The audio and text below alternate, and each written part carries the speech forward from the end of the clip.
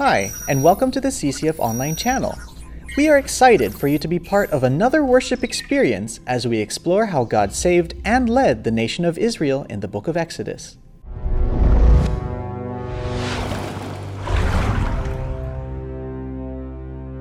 We pray that what you learn here today will deepen your relationship with Jesus.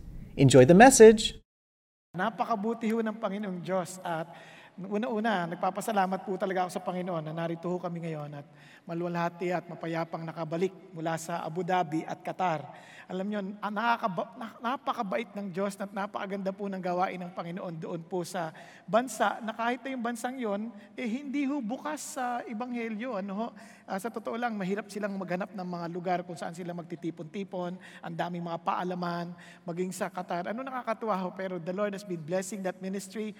Sa unang lang pagkakataon, they celebrated the first anniversary sa Abu Dhabi.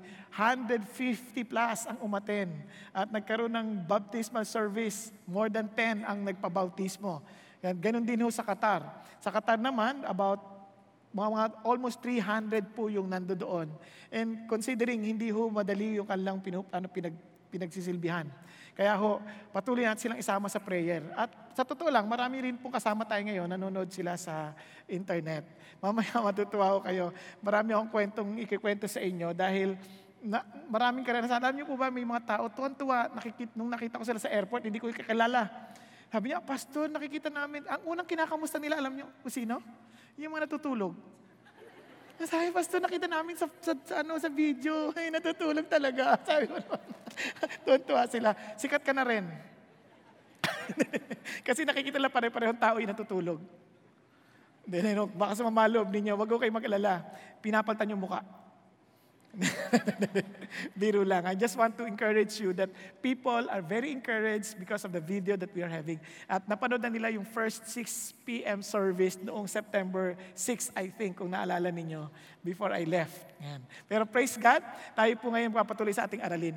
Alam nyo, exciting po ang series natin sa Exodus. Bakit?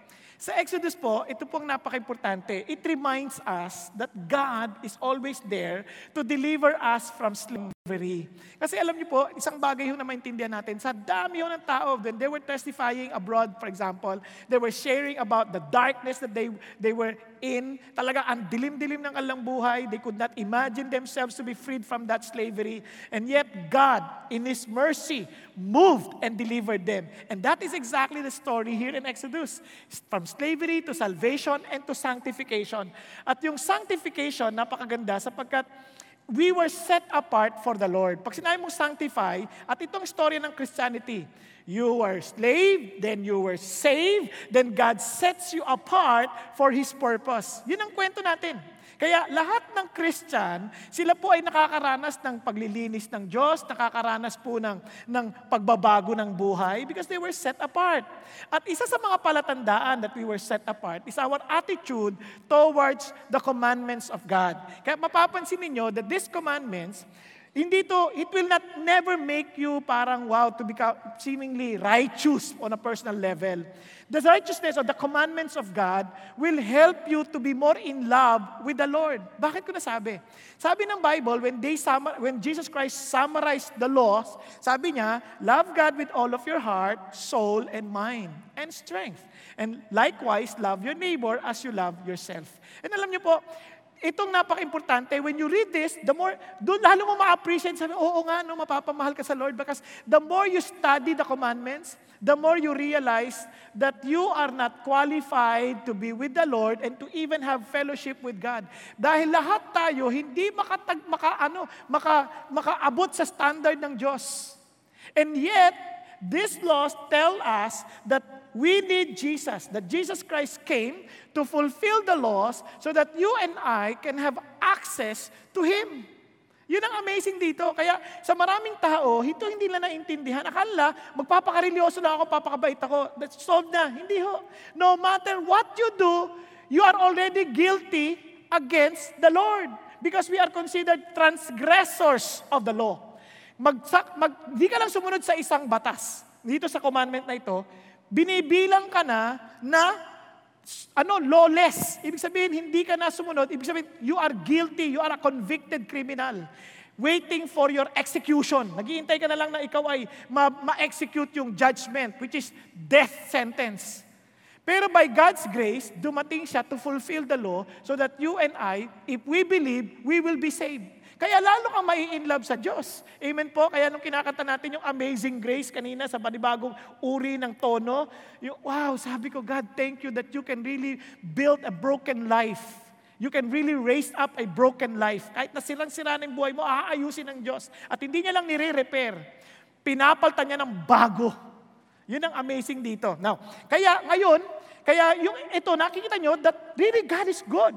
Yung laws shows us na ang bait ng Diyos. He wants the best for us. Hindi lang yan, He wants to protect us. He wants to bless us. Kasi siya may likha ng langit at lupa eh. Amen? Kaya ngayon po, ang ating titignan is the 9th commandment. Lapit na. The 9th commandment, you shall not bear false witness against your neighbor. Let's go back to Exodus chapter 20, verse 16. You shall not bear false witness against your neighbor. Now, para maintindihan natin ito ng mabuti, if sa unang tingin, it somehow, parang sinasabi niya, para huwag ka magtetestigo ng mali laban sa iyong kapitbahay. Lagi bang nakakasuhan ng kapitbahay? Na parang nandun ka tumestigo to bear false witness? Obviously not. Yung law ay napakalawak. Papakita ko sa inyo sandali. Sa Hebrew, I know, ewan ko, alam ko hindi nyo mababasa ng mabuti. Nababasa nyo ba? Hindi, no? Ang liit. Di ba, ipapaliwanag ko lang. Yung you shall bear, ang ibig sabihin niyan, to reply or answer or to give evidence or testimony or to respond to what was said. Mayroon kinikwento sa'yo, tapos magre-respond ka. Ganyan. O kaya, yung parang to give testimony in a legal context or to sing. Pagkanta. For example, when you were singing about the greatness of God, you are testifying, you are bearing witness. Naintindihan po natin, you are bearing. Kaya sabi niya, to sing, to lift up the voice, to begin to speak, to answer. Yun po ang ibig sabihin nun. When it comes to you shall bear, pag sinasabi niya, pag sinabi niyang you shall not bear, you should not give any information, parang ganyan, as a witness to anybody na hindi totoo. Bakit hindi totoo? Sabi nga nun, not only you shall bear false. Yung word na false, ibig sabihin from seker, a breach of faith. Parang paninira ng pananampalataya, kasinungalingan, o kaya naman po ay misleading falsehood or maybe an information that will mislead people from believing what is wrong, o kaya naman po deception, panlilinlang, disappointment, falsehood or false liar, whatever deceives, or fraud, or walang kakwenta-kwenta, which is vanity. Yun ang ibig sabihin ng false. Ngayon, pag sinabi mong witness, it refers to the person speaking. Now, pagdating sa neighbor, yung word na neighbor, to a friend, or maybe someone living near you, or maybe to your darling, or to someone you love, or maybe your comrade, your companion, or to anybody, your neighbor. Yun tinutukoy niya dito. Now, imagine of yourself, you're looking for something. For example, naghahanap ka ng kotse. Obviously, if you are to buy, the first thing that you will think is a person that you know and you can trust. Tama? Naghahanap ang kotse, sabi mo, lapit ka kagad sa kaibigan mo. Someone who is expert with regards to cars. And all of a sudden, sabi niya, kailangan ko sana ng van eh. At sabi niya, alam mo, meron akong kilala. And normally, yung mga kakilala, yung kaibigan mo expecting that somehow tutulungan ka, minsan pinagtutubuan ka pa pala. Nanasan niyo yan? How do you feel? Di ba masakit? O imagine ninyo, naghahanap kayo ng van. Then all of a sudden, nilagay yung minivan for sale. Sabi niya, partner, merong van doon, slightly used by first owner. Complete with all options. Lahat ang gusto mo, aircon, everything meron. New tires, bago yung gulong, bago aircon. Etong pinakamaganda, kaibigan ko to. 50% in perfect running condition, 50% off dahil kilala kita. Ang sarap na. Bibilin mo?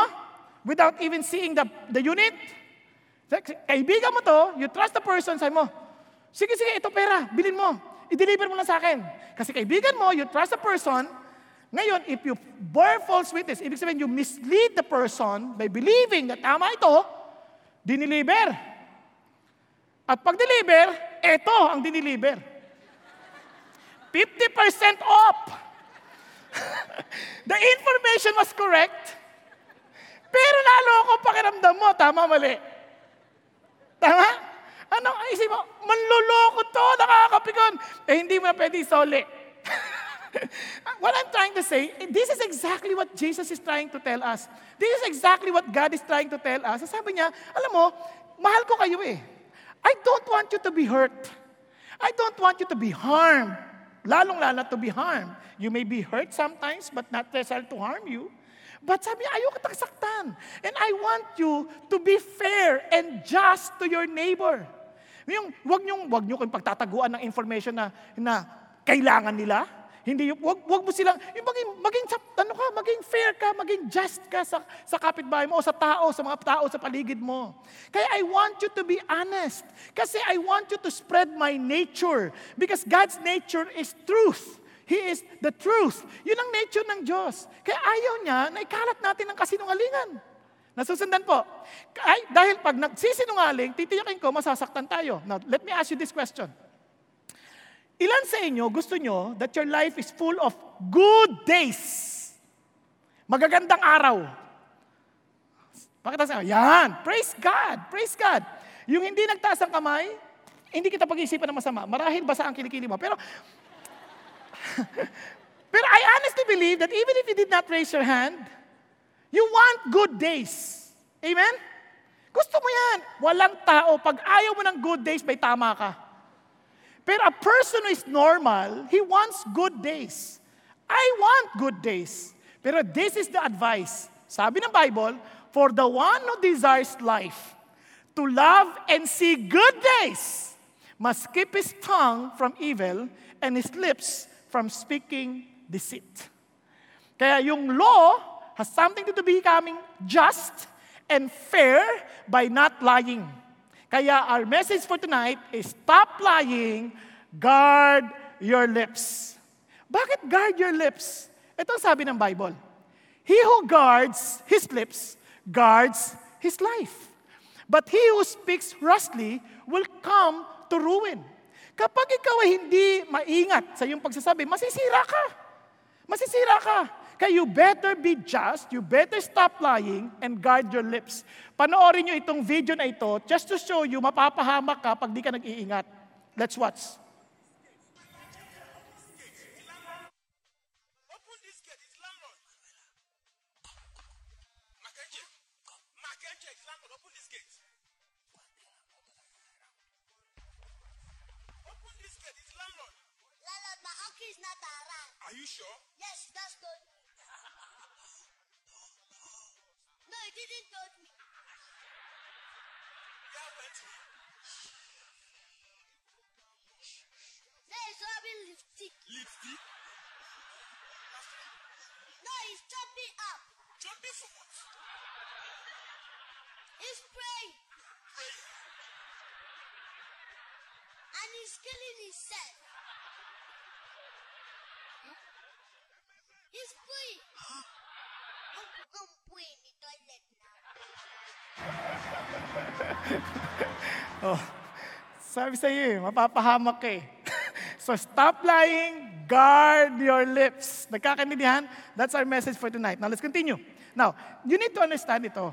Ito importante ito. Our tongue is the megaphone of our hearts. Naintindihan po? Yan ho ang nagbo-broadcast ng anong laman ng puso natin. Yung puso natin, kung nagsisinungaling ka, yan ang laman ng puso mo. Kaya tinan ninyo ha, sabi ng Bible, but the things that proceed out of the mouth come from the heart, and those defile the man. Kasi out of the abundance of the heart, the mouth speaks. Kaya kung lagi ka nagmumura, yan ang laman ng puso mo. Yung baka hindi ko na naiisip yun eh. Biruin mo, hindi ka na nag-iisip, umaapaw na lang.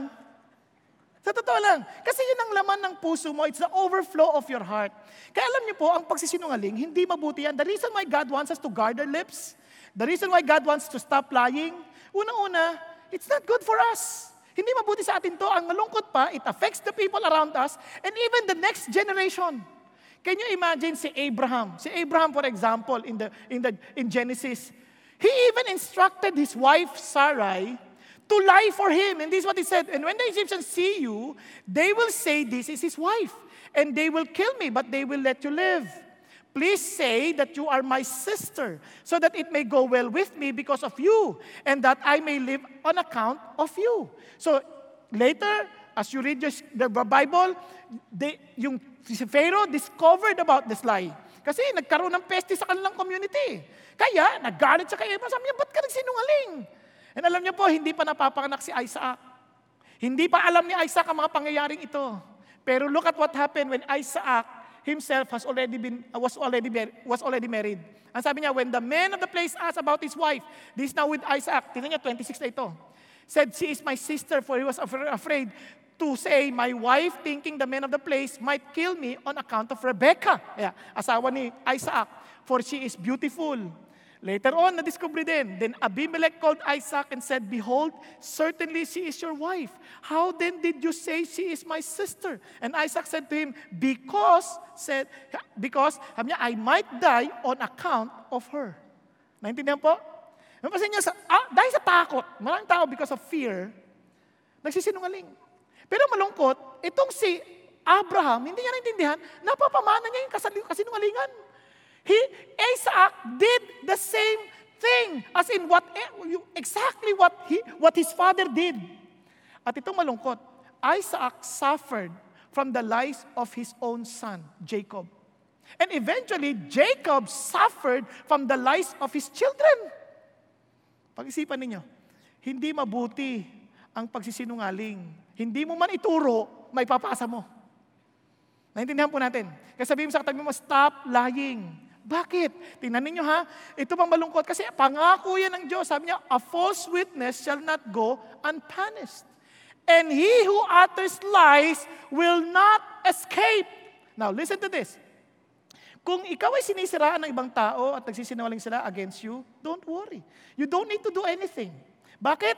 Sinabi na ng Diyos, who utters lies will not escape. Hindi sila makakatakas. Hindi mo kailangan ipagtanggol ang sarili mo. Hayaan mo ang Diyos kumilos dahil totoo siya sa kanyang salita. Amen po ba? Maraming tao kasi pinagtatanggol sa sarili. Hindi totoo yan. Papaguri mo lang sarili mo. Why? The Bible tells us, hindi sila makakaligtas. Nakita natin yan kay Abraham. Nakita natin, si Abraham pinangakuan na ng pagpapala, pero tinamaan pa rin.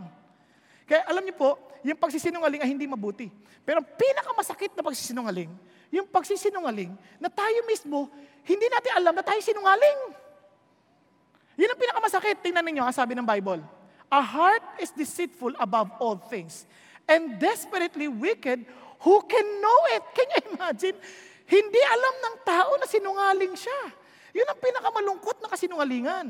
Now, itong pong tula na ito, maaring na-share ko na ito sa inyo, and maybe to some of you, pero yung iba sa inyo hindi pa alam, pero it is worth remembering. Kaya, pahintulot ninyong, babasahin ko sa inyo. Sabi niya, pakiusap. Pakinggan ninyo yung hindi ko sinasabi. Ano yun? Huwag kayo magpalinlang sa akin. Huwag kayo magpalinlang sa mukha na nasuot-suot ko.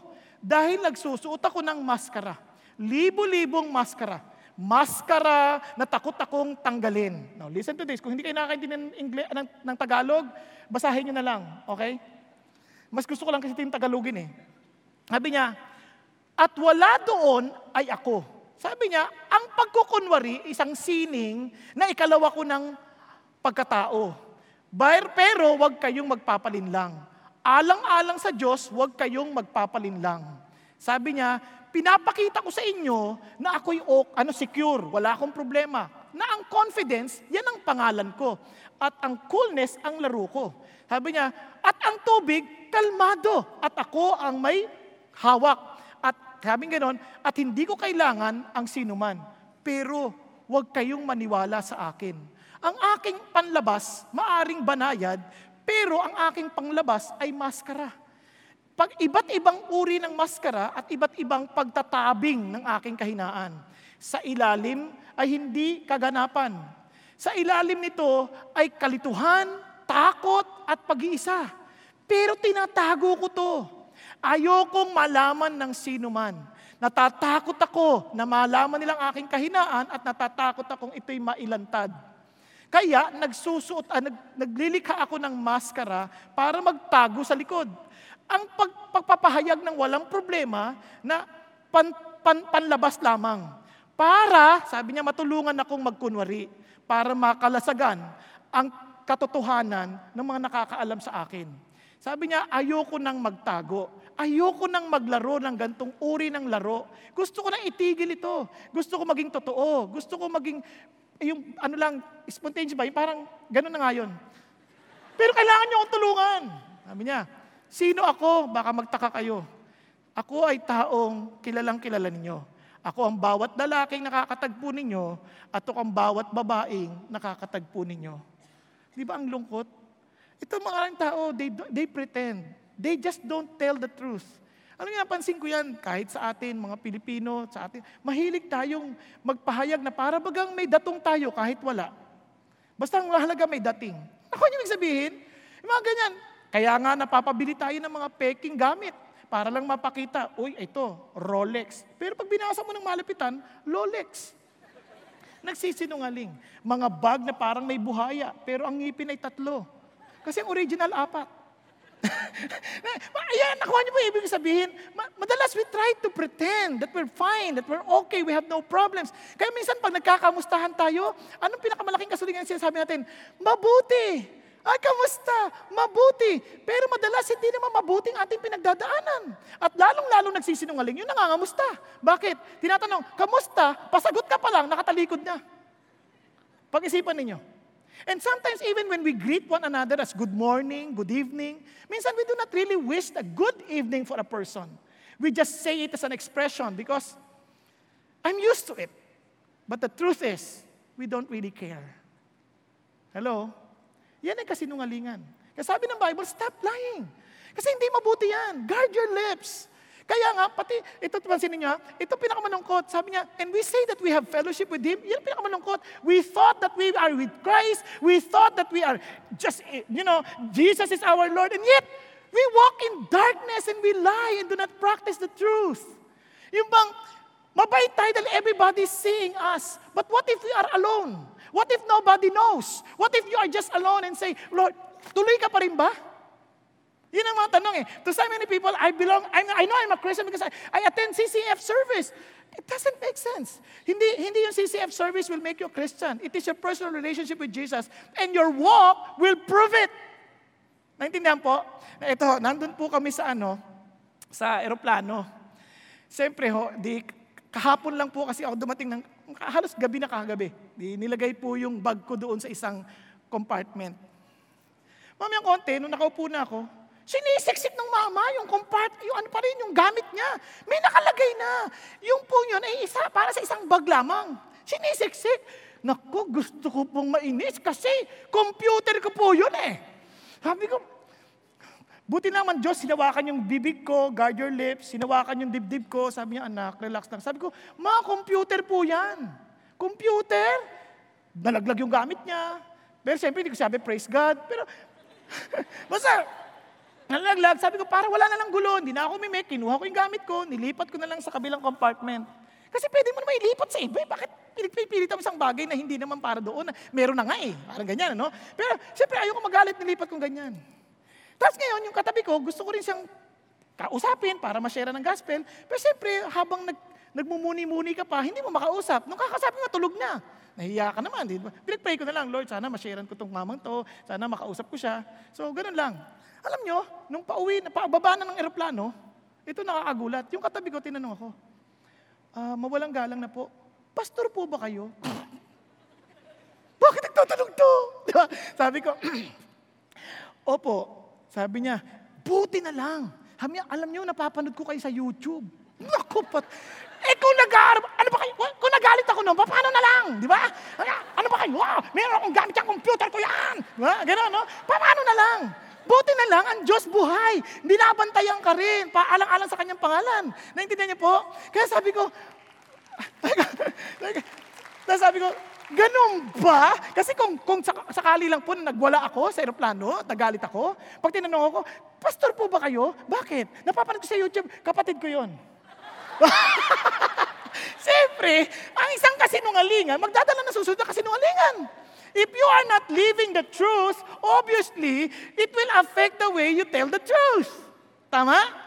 Yan po ang malaking kalungkutan na nangyayari po madalas sa atin.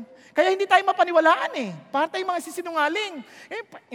Iniisip ko lang, kahit ito sa pag-awit, if we truly understand what we're singing, imposible hindi ka magpasalamat sa Diyos. With all of our heart, I give praises to you. Kaya iba po, maintindihan ko kung hindi naman taglay ng kalang puso yun, okay lang. But if it is out of the abundance of your heart, parang Panginoon, with all of my strength. Amen po? Kaya don't lie. In fact, yan ang pinakamasamang pagsisinungaling. You're lying to yourself.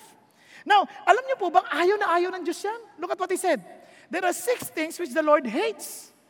Yes, 7 which are abomination to Him. Pag sinabi niya rin yung abomination, kinasusuklaman ng Diyos. At ang word na abomination, detestable. Ibig sabihin niyan, parang sobrang kasuklam-suklam. Galit na galit ang Diyos kasi as if you are serving other gods. Kasi ang sin of idolatry is like a sin of rebellion. Ayaw na ayaw niya, galit na galit sa dyan. Ano yon? Ano mga sin ito? Tingnan niyo, sabi niya, haughty eyes, lying tongue, hands that shed innocent blood, a heart that devises wicked plans, feet that run rapidly to evil, a false witness, who utters lies, and one who spreads strife among brothers. Pag-isipan ninyo, 3 bagay na binanggit regarding tongue. Tungkol sa lips. Sabi niya, ayaw na ayaw ng Diyos yan. Galit na galit ang Diyos sa kasinungalingan.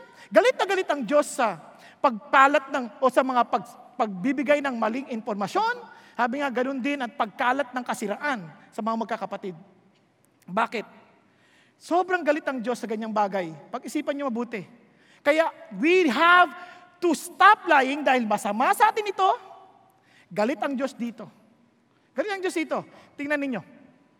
Sabi ng Bible, we should guard ourselves from lying because God hates lying. Bakit lie? Bakit lang Diyos? Because lying is an attack to God's nature.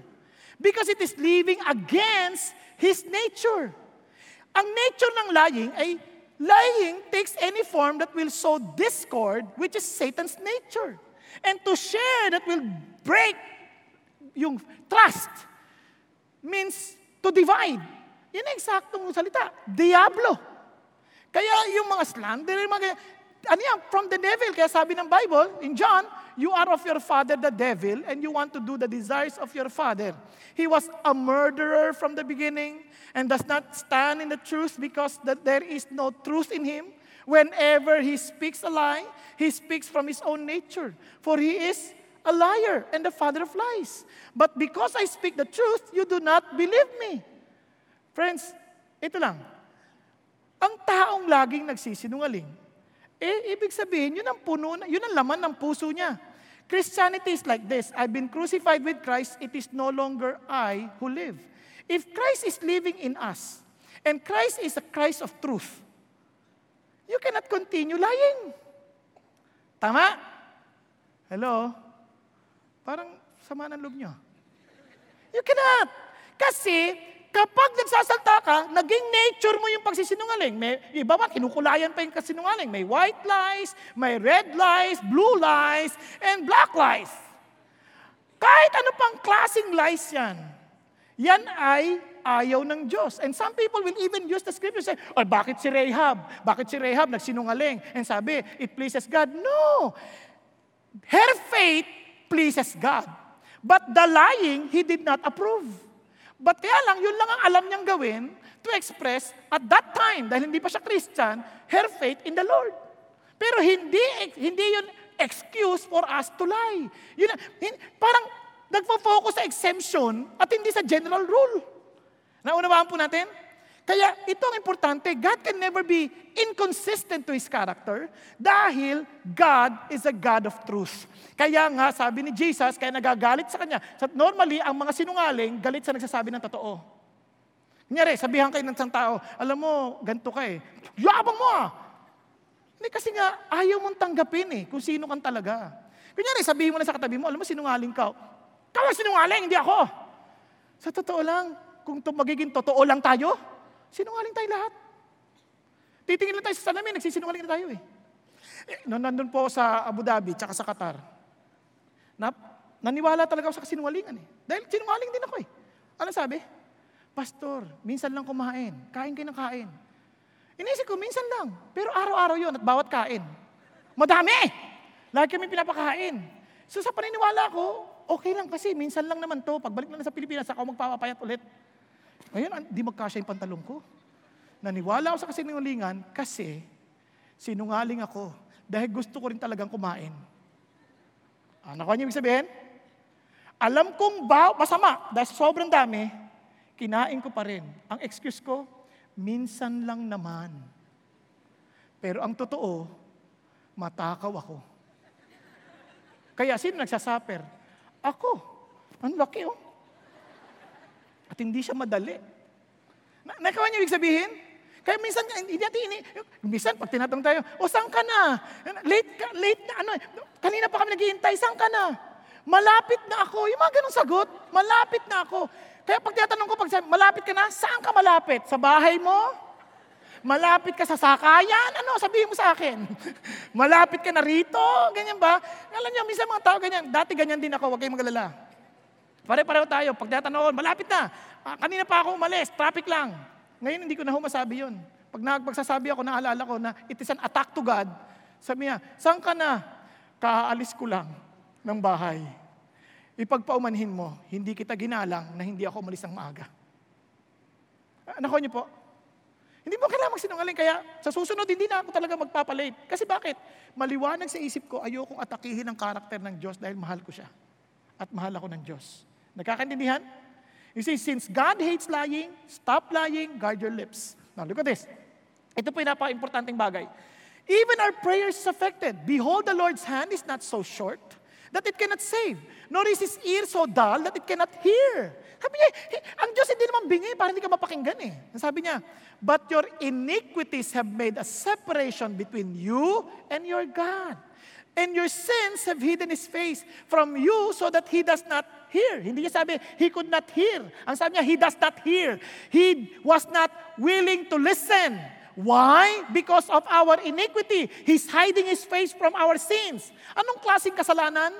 For your hands are defiled with blood and your fingers with iniquity. Look at the words. Your lips have spoken falsehood. That's lying. Your tongue mutters wickedness. A megaphone of our wicked heart. Naintindihan po? Kaya magtataka kayo, bakit minsan panalangin natin hindi sinasagot ng Diyos? Sinungaling ka eh. Alam niyo, malaking temptation sa amin yan. Ako bilang pastor. Kaya sabi ko sa asawa ko, sweetheart, to guard also my lips because I don't wanna displease the Lord. Sabi ko sa kanya, if I say anything exaggerating, i-warn mo ako. Sabihan mo ako. Naintindihan niyo po? Sinabi ko sa asawa ko yun. Sabi niya, parang wala ka nang sinasabing totoo eh. Hindi, wala ganun. That's exaggerating. She did not say that. Pero ang ganda kasi pwede mo sabihin eh. Ganun din sa mga kausap ko na nakakaalam ng buong storya. But again, it's not for us to be suspicious and judgmental towards others. Tandaan niyo, everyone has his own vantage point.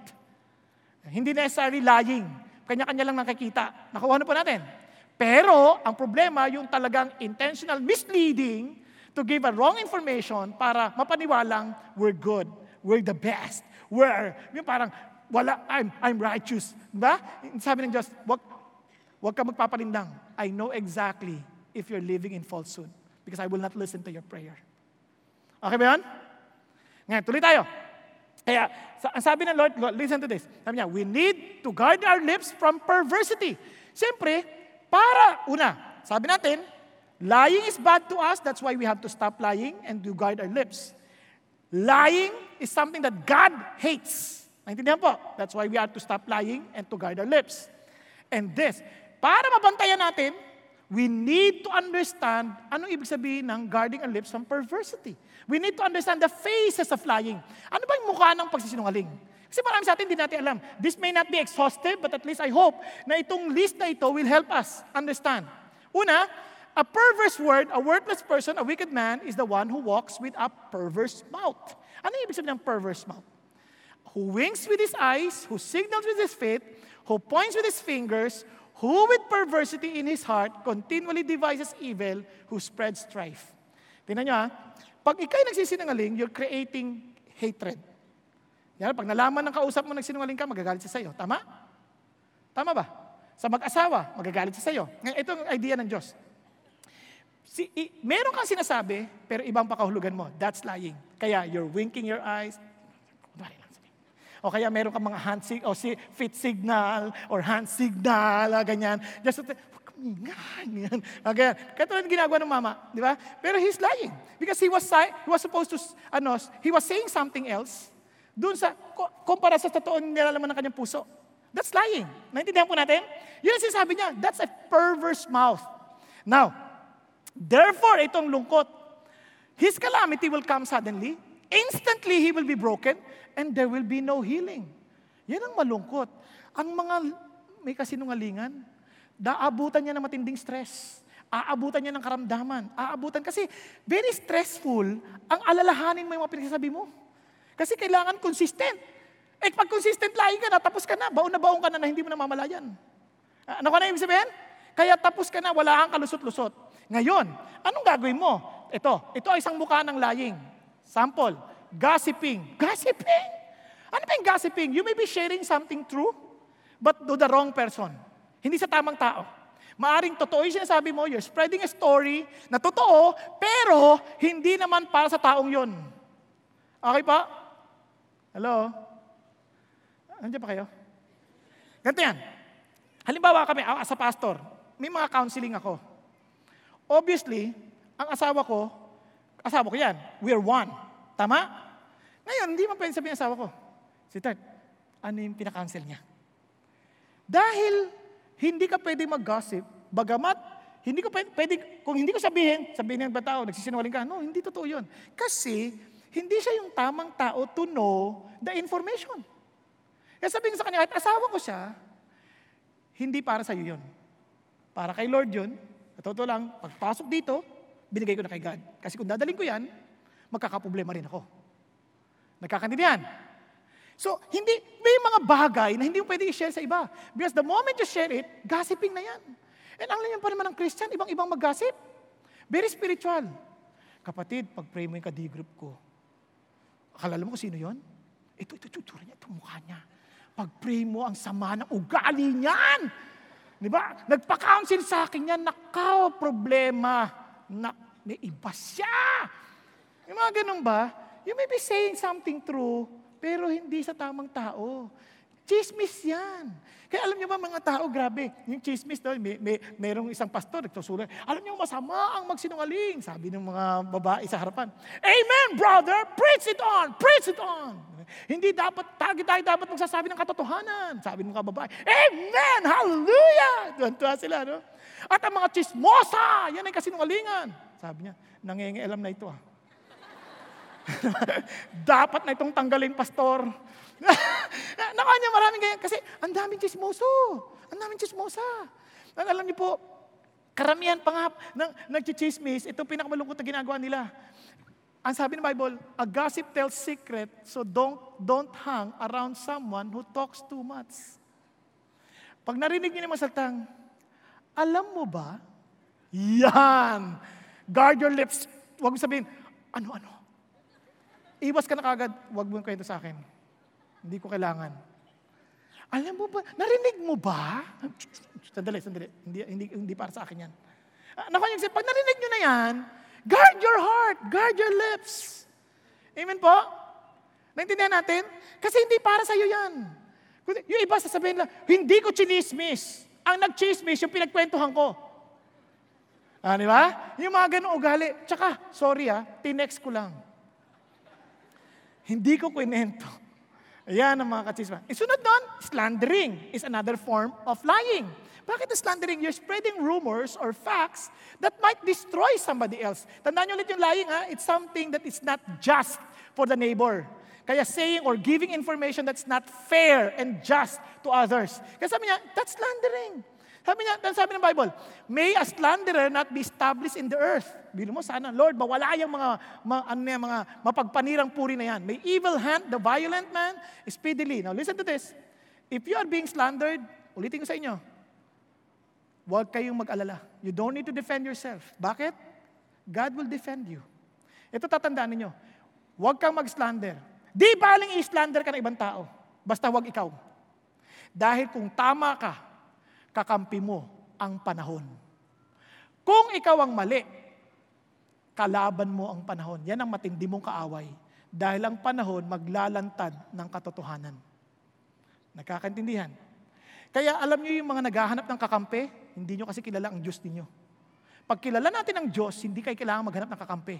Hindi yung, uy, alam mo, ganito ginawa sa akin, kawawa naman ako. That's already lying. Because that person is not involved with the issue. Naintindihan natin? Kaya yung kung meron kang laban mo kasama mo si God. Bakit? Hindi mo kailangan ng kakampi. Kasi basta't kakampi mo si God, tahimik ka lang. Dahil si God ang magtatanggol sa iyo. Amen po? Pakisabi sa katabi mo, huwag kang pumikit. Huwag kang pumikit. Kasi baka madala ka sa kasinungalingan. Na akala mo nakikinig ka. Alam ko yan. Bakit? Pati mga spiritual, ganyan. Nagpe-pray o overnight prayer. Pikit na ganyan. Sabi niya, nakatulog. Tapos na lahat nagpe-pray. Hindi, ako mismo to nakita ko, kinalabit ko. Brad, tapos na. Thank you, Jesus. Hallelujah. Thank you, Jesus. Alam mo, brother, ang sarap mag-pray, hindi ka matapos. Alam, gusto kong tapusin. Tigilan mo! Tigilan mo nga ako! Ano ka ba naman? Parang, kaya lang siyempre, hindi ko na pinansin masyado, bahala na siya kay God. Kasi maraming ganyan, nagkukunwari. Di ba? Tulog naman. Subukan mo yung katabi mo. Tulog. Huwag ka magulo, nag-iisip ako. Malalim ang iniisip ko. Pinemeditate ko yung sinasabi. Napapanaginipan ako na nga, ano ka ba? That's lying. Now, let's continue. Kaya sabi ng Bible, sabi niya, may he who conceals hatred has lying lips, and he who spreads slander is a fool. Mangmangang ng slanderer kasi hindi alam, mayroong nakakaalam na totoo. Amen? May nakakalaman, kaya mangmang yan, hindi niya naintindihan. Kasi may mga tao ng bait-bait pagkaharap mo. Praise God, brother. Pagtalikod, sama na ugali niya, kala mo, ganyan, pero kaharap mo, bait-bait. Oh, alam mo, I missed you. Sana hindi ka na bumalik. Ganun ba? May mga tao parang ang bait-bait pagharap mo, ang ganda ng damit mo. Mukha kang hanger. Mga ganun. Iba yung sinasabi sa likod. Di ba? Ang ganda ng kulay ng damit mo. Ang itim-itim mo na nga, ganyan pa kulay. Yan ay slanderer. Yan ang panira yan. Galit yan. May tagong galit. That's a lie. Yan, tingnan niyo po ha. Tale-bearing is another form. Mukhang ng kasalanan. Anong tale-bearing? You are exposing. You are telling your secrets to other people. Kasi sabi ng Bible, kaya ito na, binuo na niya, but I'm writing to you that you must not associate with anyone who claims to be a brother or sister, but is sexually immoral, greedy, idolater, slanderer, drunkard, swindler. Do not even eat with such people. Ayaw ng Diyos. Sabi niya yung mga nagkukunwari, kapatid, kaya iba sa inyo, natatakot mag-D-group, baka ikwento kayo. Alam nyo, that is where our humility is tested. Bakit? Kasi if we believe in God, I don't care. I-chismis mo ako, bahala ka. Basta ang mahalaga, I will do my part in blessing other people because that's my calling. But if you do tale-bear, patay ka. God knows exactly what you are saying and what you are spreading, and you will be answerable to the Lord. Naintindihan po natin? Kasi, mahal ng Diyos ang reputasyon ng bawat isa sa atin. But your character will take care of your reputation. As you follow the Lord will build up your character and He will take care of your reputation. But if you destroy others' reputation, gotla ka kay God. Ay, gotla, sorry. Hindi niya na, lagot. Mga kantong salita ay lumalabas no? Lagot ka kay God. Bakit? Kasi ipagtatanggol ng Diyos ang taong tapat sa Kanya. Nasusundan po natin. Okay po ba kayo? Kaya sabihin mo sa katabi mo, huwag kang matakot sa mga chismoso. Ayan. Matakot ka kung ikaw ang chismoso. Yan. Yan ang kailangan mo alalahanin. Now, let's continue. Kaya sabi niya, when you know something about someone, it gives you power. Kaya napakadelikado niyan. Pagka may nakwento sa'yo, meron ka ng kapangyarihan. Kaya alam nyo, yung power na yan must be used wisely. Naalala ko, may isang babae sa korte, si Mrs. Jones. Sa korte, habang nasa korteng ganyan, sabi nung lawyer, tinawag yung first witness. May I call our first witness, Mrs. Jones. Pag upo ni Mrs. Jones, medyo may edad na, elderly woman, sabi niya, Mrs. Jones, do you know me? Yan sabi ng attorney, sabi yung Mrs. Jones, agad, mula pagkabata mo, kilalang kilala kita. You are a disappointment to the community. Hindi ko inaasahan na ganyan kakawalang ya. Naging kang babaero, dinaya mo asawa mo, hindi ka na nahiya, pakabait-bait ng asawa mo, tapos niloko mo pa siya. At hindi lang yan ang ginawa mo, marami ka pang nilokong tao. Pagkatapos mong pag-aralin ka, bigyan ka ng scholars ng community na ito, ganyan pa ginaganti mo, matahimik yung lawyer. Sabi niya, hindi niya alam susunod tanong, sabi niya, yung defense lawyer, kilala mo? Sabi niya, isa pa yan. Kilala ko yan. Hindi lang isang babae ang kanyang pinuntahan, 3 babae. Biruin mong niloko niya, kababata niya, asawa niya ngayon, tapos ganyan niya pa. Hindi lang yan. Ang dami niyang inutangan dito, hindi niya binayaran. Ganon. Talagang tatameme. Oh. Bigla hong pinukpok yung ng judge yung gavel niya. Pok. Sabi niya ganon.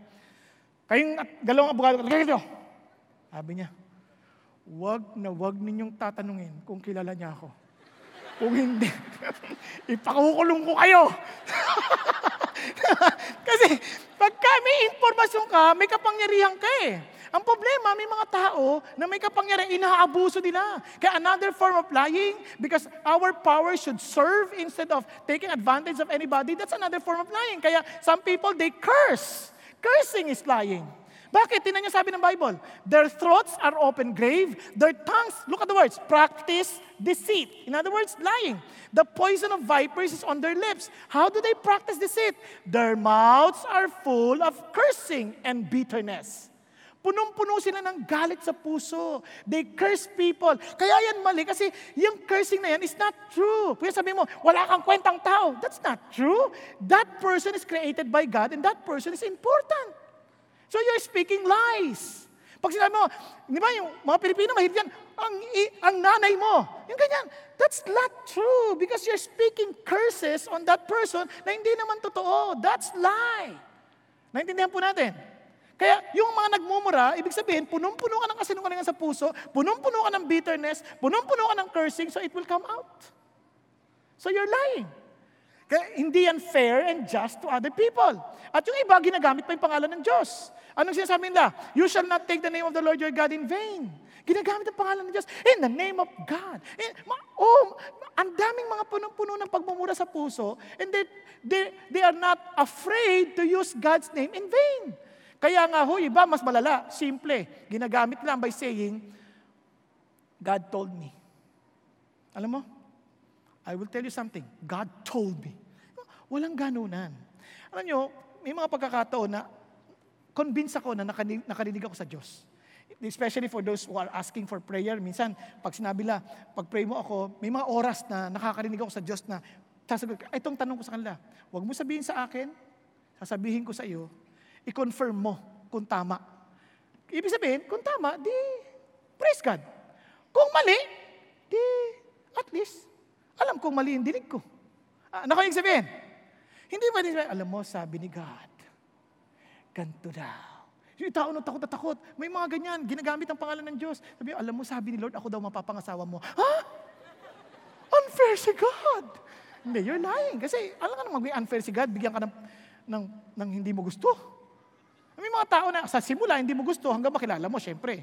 Pero ang punto, ang labo naman, sinabi ng Diyos sa iyo, pero hindi niya sinabi doon sa babae, pwede ba yun?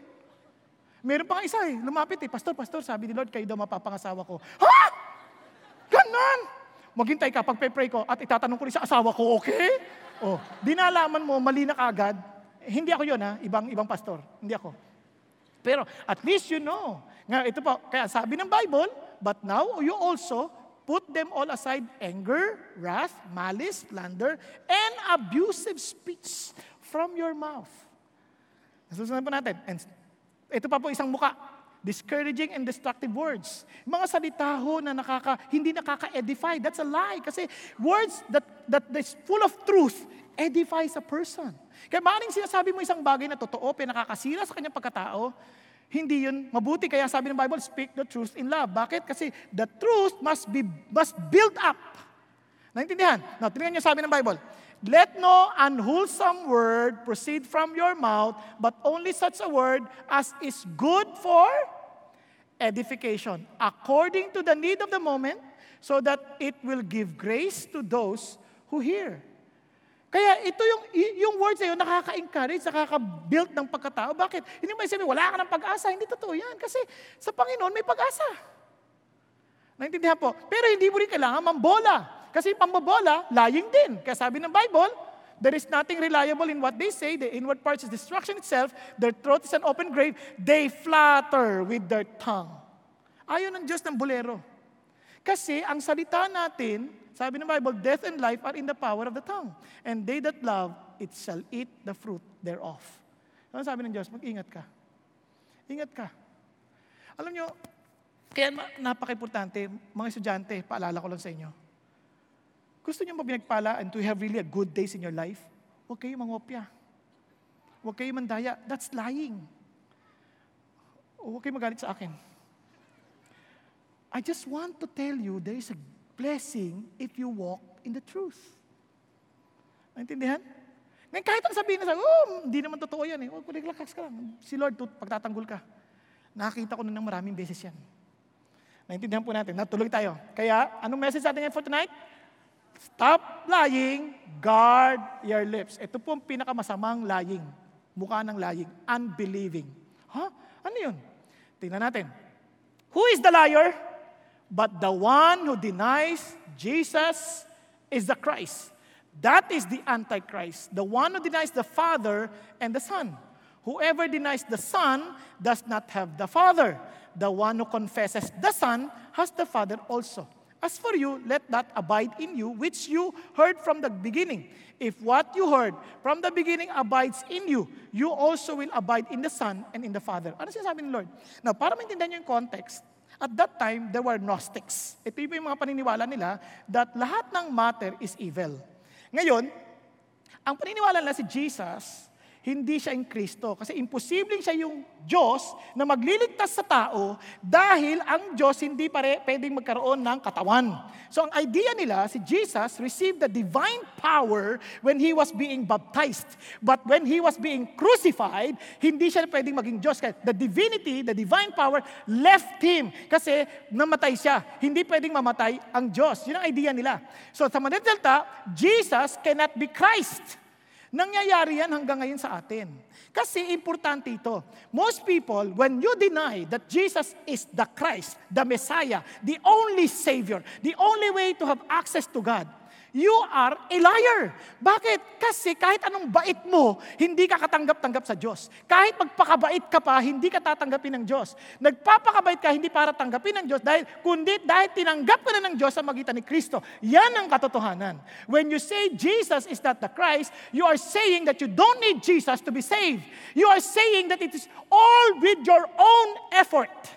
That's a lie. Bakit? Ulitin ko, katulad sinabi ko nung simula, lahat ng laws, hindi natin nasunod. At ang sentence, death sentence. Anong klaseng death? Eternal death. And this is the truth. Dahil yan na eternal death, no one can ever save us from eternal death except for the one who has an eternal life. Si Jesus has the eternal life. Hindi siya pwedeng tao lamang. Hindi pa pwedeng Diyos lamang. Bakit? He had to become human. Bakit? Kasi kung eternal death, eternal life ang magbabayad. Kumbaga, kung may utang kang 1,000,000, yung tao lang na merong higit sa 1,000,000 ang makakapagbayad sa utang mo. Tama ba? Tama ba? Ngayon, ilagay niyo sa isip niyo, meron kang utang na eternal death. May eternal life siya. Paano siya mamamatay para bayaran yung death kung eternal life ang meron siya? Pag-isipan niyo mabuti. Kaya, kumbaga may utang kang piso, ang meron mo gunto. Kailangan mo muna ibenta yung ginto na maging piso para mabayaran yung utang na piso. Tama ba? Okay pa kayo? So Jesus, who has eternal life because He is God, became human in order for Him to die. And when He died, He just want to show that all of our debts are paid because He rose from the dead. Kaya yung death, wala nang kapangyarihan sa mga taong nagtitiwala kay Jesus. Because they now belong to the truth. Kaya ulitin ko, di po ba't laking pasasalamat yan? Na you and I realize that Jesus alone is a Savior? Kasi sabi lang, dogmatic naman. Yes, He is. I am the only way, the truth, and the life, sabi ni Jesus. No one can come to the Father except through me. Hindi religion, hindi CCF, si Jesus. Baka sabi sa katabi mo, stop lying. Guard your lips. Minsan, sabi niya, children, it is the last hour. And just as you heard the Antichrist is coming, even now, many Antichrists, we're not talking about the Antichrist, the darting, pero the Antichrists, plural, have appeared. From this we know that this is the last hour. They went out from us, but they were not really out of us. For if they had been of us, they would have remained with us, but they went out so that it would be shown that they all are not of us. Ito yung mga nagsialis at binagkakalat-kalat ko na, hindi totoo yan, hindi totoo. Relax ka lang. Sabi ng Lord, they left because they do not know the truth. Now, ito paano ko nalaman kung totoo ako? You have the anointing from the Holy Spirit. And you all know. The Holy Spirit will defend you. The Holy Spirit will protect you from lies. Now, listen to this. I have not written to you because you do not know the truth, but because you do know it, and because no lie is of the truth. If Jesus is real in you, the Holy Spirit is in you, you know the truth. He will guide you. He will teach you what to do. He will teach you what to believe. Bakit? Kung totoo yung puso mo, ang Diyos ang mag-iingat sa iyo. Amen po? Ngayon, how would you know? Ito pa, if you really express that your belief in Christ, ito po mangyayari sa iyo. If we say that we have fellowship with Him, and yet we walk in darkness, we lie, and do not practice the truth. Minsan itong makakalungkot na realidad. Maraming sa atin naniniwalang may Diyos, naniniwalang si Jesus Christ na buhay magmuli, pero hindi nakikita sa buhay natin. Because we're living in a lie. Minsan nga si Martin Luther umuwi. Pag uwi niya, kita niya asawa niya nakadamit na itim. Sabi niya, ba't ka nakaitim? O ganyan, lungkot-lungkot. Ba't ka nakaitim? Patay ang Diyos. Anong kalapastanganan yan? Anong sinasabi mong patay ang Diyos? Will you please stop saying that? Sabi niya, Martin, patay ang Diyos. Bakit? Yang mukha mo, laging lugmok, laging bagsak. Kaya paniwala ko, patay ang Diyos. Tingnan mo yung katabi mo. Buhay ba talaga ang Diyos? Pag nakikita mo ba yung mukha ng kasama mo ngayon, masasabi mo ang buhay ang Diyos? Sabi niya, malapit ng mamatay. Sa totoo lang, minsan nakakalungkot eh. We say Christian. Christ is the source of joy. Pero punong-puno tayo ng kalungkutan. Para bagang walang tulong. Hindi tayo matutulungan ng Diyos. Parang sa buhay natin, parang hindi totoo yung Diyos. Ano ka ba? Bakit ka ba alalang-alala? Nandun kami sa Abu Dhabi. Alam niyo, una ko natanggap na balita. Unang gabi namin. Muntik, masunog ang bahay namin. Ganun lang ang balita. Ang saya-saya.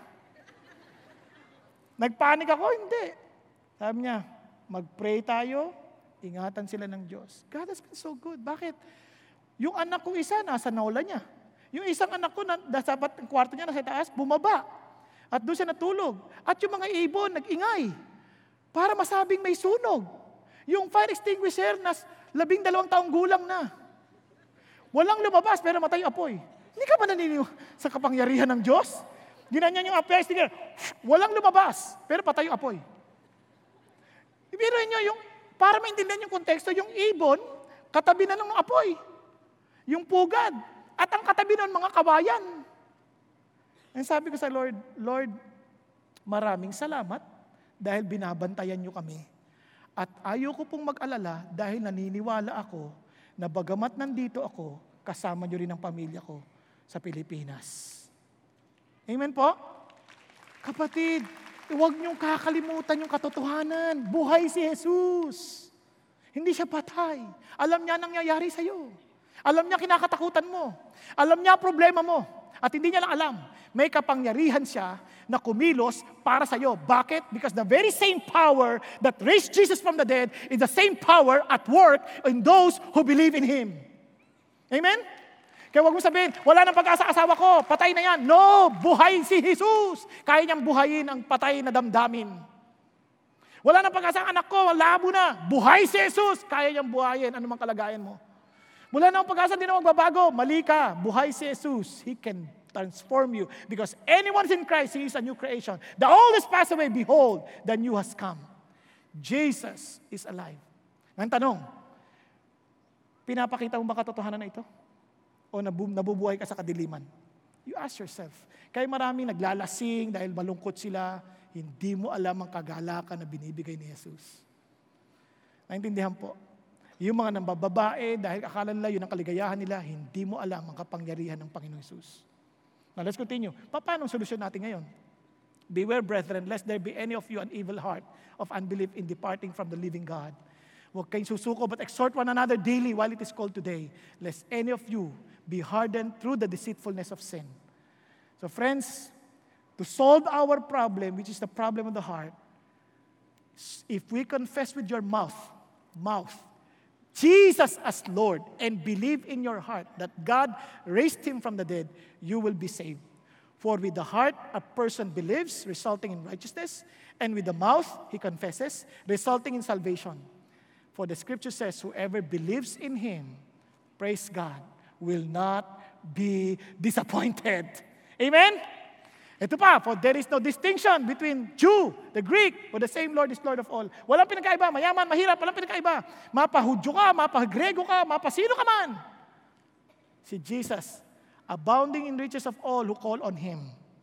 Whoever will call on the name of the Lord will be saved. Babae, lalaki, you call on the Lord. The power of the Lord is readily available for those who believe that Jesus is the Christ. Amen po? Now, panoorin po natin dito. Last na lang. Sorry ha. Sorry for going beyond the time. Panoorin lang natin itong testimony to prove the reality of this truth. Panoorin po natin. In my 20s, I made the best decisions and the worst decisions of my life. The best were my career choices. The worst were my relationship choices. I had one dream in my heart that never went away. My dream, because I grew up in a nice home and my parents were great, I dreamed to marry a good man like my dad and to have children like we had many and to have a simple home. No matter how successful I was in my career, in my heart, I always wanted just the simple life of a woman with a good man and a home. And so that was where I put all my passion, at work and in my relationships. When I was over 25, that's when women panic because they're still single. I did. I eventually met a guy who was really nice, who pursued me, and who I thought would be the one. After all the upbringing of my parents of being a good girl, it was only then that I made a decision to go against my parents and to go with a guy they felt wasn't good for me. I believed in my heart then that I could be the woman he wanted me to be, and eventually, if I changed, he would marry me. And so I became a different woman year after year. He was an athlete. He ran in marathons. I never did. But guess what? I joined marathons. He loved yoga and all kinds of sports. And sure enough, nakibaligtot-balugtot din ako sa yoga. Kahit hindi ko kaya, I did it. And I remember he loved to watch beauty pageants. And so I told myself, maybe this is it. If I join the beauty pageant, maybe he will really, really so be in love with me and marry me. Oh my gosh, it's the worst experience of my life. I joined the beauty pageant. And you know, it was a struggle because that's not me. That was not me. I joined a pageant here, I won it here, and then I went to Australia, and of course, I lost. Sa height lang, wala na eh. Eventually, I saw myself living a life that I myself did not recognize. I would wake up and look at the mirror and see myself, a woman that I didn't want to be. A woman who no longer was the happy-go-lucky, funny Cindy, because I was striving so hard to win the praise of a man. This has nothing to do with him, because the choices were mine. One day, in the peninsula, we were told to attend a meeting, and I thought it was the regular meeting, but in walked two, a man and a woman, husband and wife, and they had bags of Bibles. I remember rolling my eyes. Oh no, it's gonna be a Bible study. What is this? Sure enough, the couple gently, lovingly shared about Jesus. I have never sat in a Bible study then. I was shocked. How could people talk about Jesus in the office? This is not part of my job. But since the GM was there and he said you have to listen, I obeyed. I have never heard words like, Jesus knows your heart. He knows your basic needs. He knows when you're deceiving yourself. He knows that you have dreams. He loves you with an unconditional love. I said, wait a minute. In my mind, I said, that's my ideal man. That's the guy I'm looking for. But I remember leaving the room saying, no, I'm not going to get spiritual. I'm okay. A few months down the line, I went through a very depressing time. I got very hurt in my relationship because of lies. I remember kneeling down and saying, if you're real, Jesus, if you're really a God who loves me, I want to get out of this relationship. I want to go back to my parents. I want to make peace with them. Thank God that He allowed me to understand the saving grace of our Lord and Savior, Jesus Christ. It was then that I went back home, made peace with my parents, and I promised one thing to the Lord. Never again will I change for someone else, but I would only be the woman that He wanted me to be. It wasn't easy because everyone else was getting married. That dream was in my soul. But one day, in CCF, we always have these retreats. I was already attending CCF in AIM. And they would always say, sino single? Oh, fine, single. Okay, we're having a retreat. Okay, great. So we would always go at that time to Baguio. This was one of the nth number retreats that I would go to. I remember going up to Baguio and saying, Lord, another singles retreat, hanggang kailan kaya to? And in the third day of the retreat, Pastor Peter said, this is our last day. I want all the singles to go one by one to the garden. Don't go in pairs, go alone, and confess your, innermost need to Him, the thing that you've been hanging on to all your life. Give it to the Lord. And I walked out into the garden. I said, Lord, you know what I'm hanging on to. In fact, you know who. Because at that time, I had a big crush on someone. Lord, no more na. I can see myself getting old with you. And I said this with a sincere heart. Eventually, I went back into the retreat room, and the rest is history. I met Joby, and today, you know who we are. We serve the Lord together, and we have 3 children who are here today. Sometimes, when you don't know what's coming, you don't know the future, you try so hard to manipulate your life and lie, and that's what I did. Today, I live a very transparent life. Yes, I do get hurt. Yes, I'm not perfect. I have failed Joby many times in our relationship. Early in our marriage, I lied about money. I hid it because I spent so much. But today, because of financial stewardship, we are good stewards of God's grace. I'm standing here before you, encouraging you, especially the women, that you don't need to change for anyone. You don't need to strive to be who you're not, because God has a plan for you. It was only when I realized that I was uniquely made for a purpose in God's eyes did I understand that I could live a life that was real, unpretentious, and exactly who I am. I thank God for the grace that He has given me to forgive me of all my immoral sins, my lies. And today I know I'm a broken vessel. In fact, the song Wretched Woman is about me. I thank Him He uses broken people because that's exactly what I am, and that's exactly who I know I'll always be in His eyes, but whole by His grace. Thank you. God bless you all. Praise God. Alam niyo, minsan kailangan natin pakinggan ang ating mga sarili. Be honest to God. Minsan, pati sa Diyos, nagsisinungaling pa tayo. When we pray, pag mainis tayo, Lord, naiinis po ako, tulungan niyo ako. Be honest to the Lord. Lord, ganito po. Ito yan, Lord, gusto ko na mapapangasawa. Be honest to God. Tutulungan ka naman niya eh. Amen po? He listens. Hindi, Lord, kahit anong problema ang dumating, tatayo ako para sa iyo. Ang dami ang problema dumating. Napansin niyo? Be honest. Kaya sabi ng Lord, Lord, lead me not into temptation, but deliver me from evil. Be honest to God. Be honest to yourself. Listen to yourself. Kaya, once you're honest, you tell God, as you honestly admit that you're a sinner, you need Jesus, and confess that He is alone your Savior, you can pray to the Lord, Lord, set a guard over my mouth and keep watch over the door of my lips. Amen?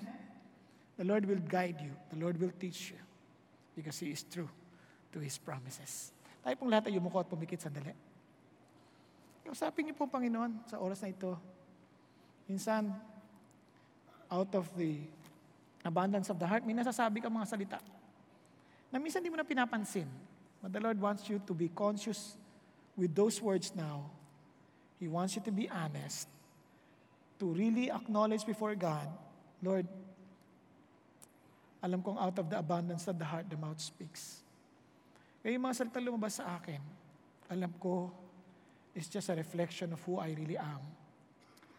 So Lord Jesus, I acknowledge that I'm a sinner, I'm a liar. I have borne false witness against other people. I have said information that's not fair and just toward them. Lord Jesus, I am guilty as charged. But thank you, Lord Jesus, that you came. You are the Christ, the Savior, the only Savior. You came and you died on the cross for me. And thank you that you did not remain dead. You rise up from the dead and you are alive. And Jesus, I pray and receive you as my Lord and Savior to be alive in me. Lord Jesus, make me a person that you want me to be. Thank you, Lord. Friends, if God is speaking to you, may you pray the same prayer or maybe similar to that prayer and be honest to God. And God listens to your prayer because He listens to a sincere heart, a truthful heart, a heart that acknowledges that Jesus is the only truth. Thank you, Lord. Father God in heaven, I pray for everyone in this place. I pray, Lord, that every one of us will truly bear witness of your truth. We pray that we may proclaim the good news to people we meet. That we don't need to be, Lord, to be wearing masks. We need to be truthful. And thank you, Lord, that you will change us as you promised. Thank you, Lord, that we are a new creation as you promised. And thank you, Lord, that you have given us the Holy Spirit as you promised. So may you guide our lips. Then you set a guard over our mouth that we will stop lying and that we will be conscious of every word that we will say for your glory and for your honor. And thank you, God, that you promise blessings for those who guard their lips. Thank you, Lord, and I pray to bless your people as you promise. In the mighty name of your Son, Jesus Christ, our Lord. Amen. Amen and amen. God bless you all. Praise God for the message. I invite everyone to stand up as we sing our response song.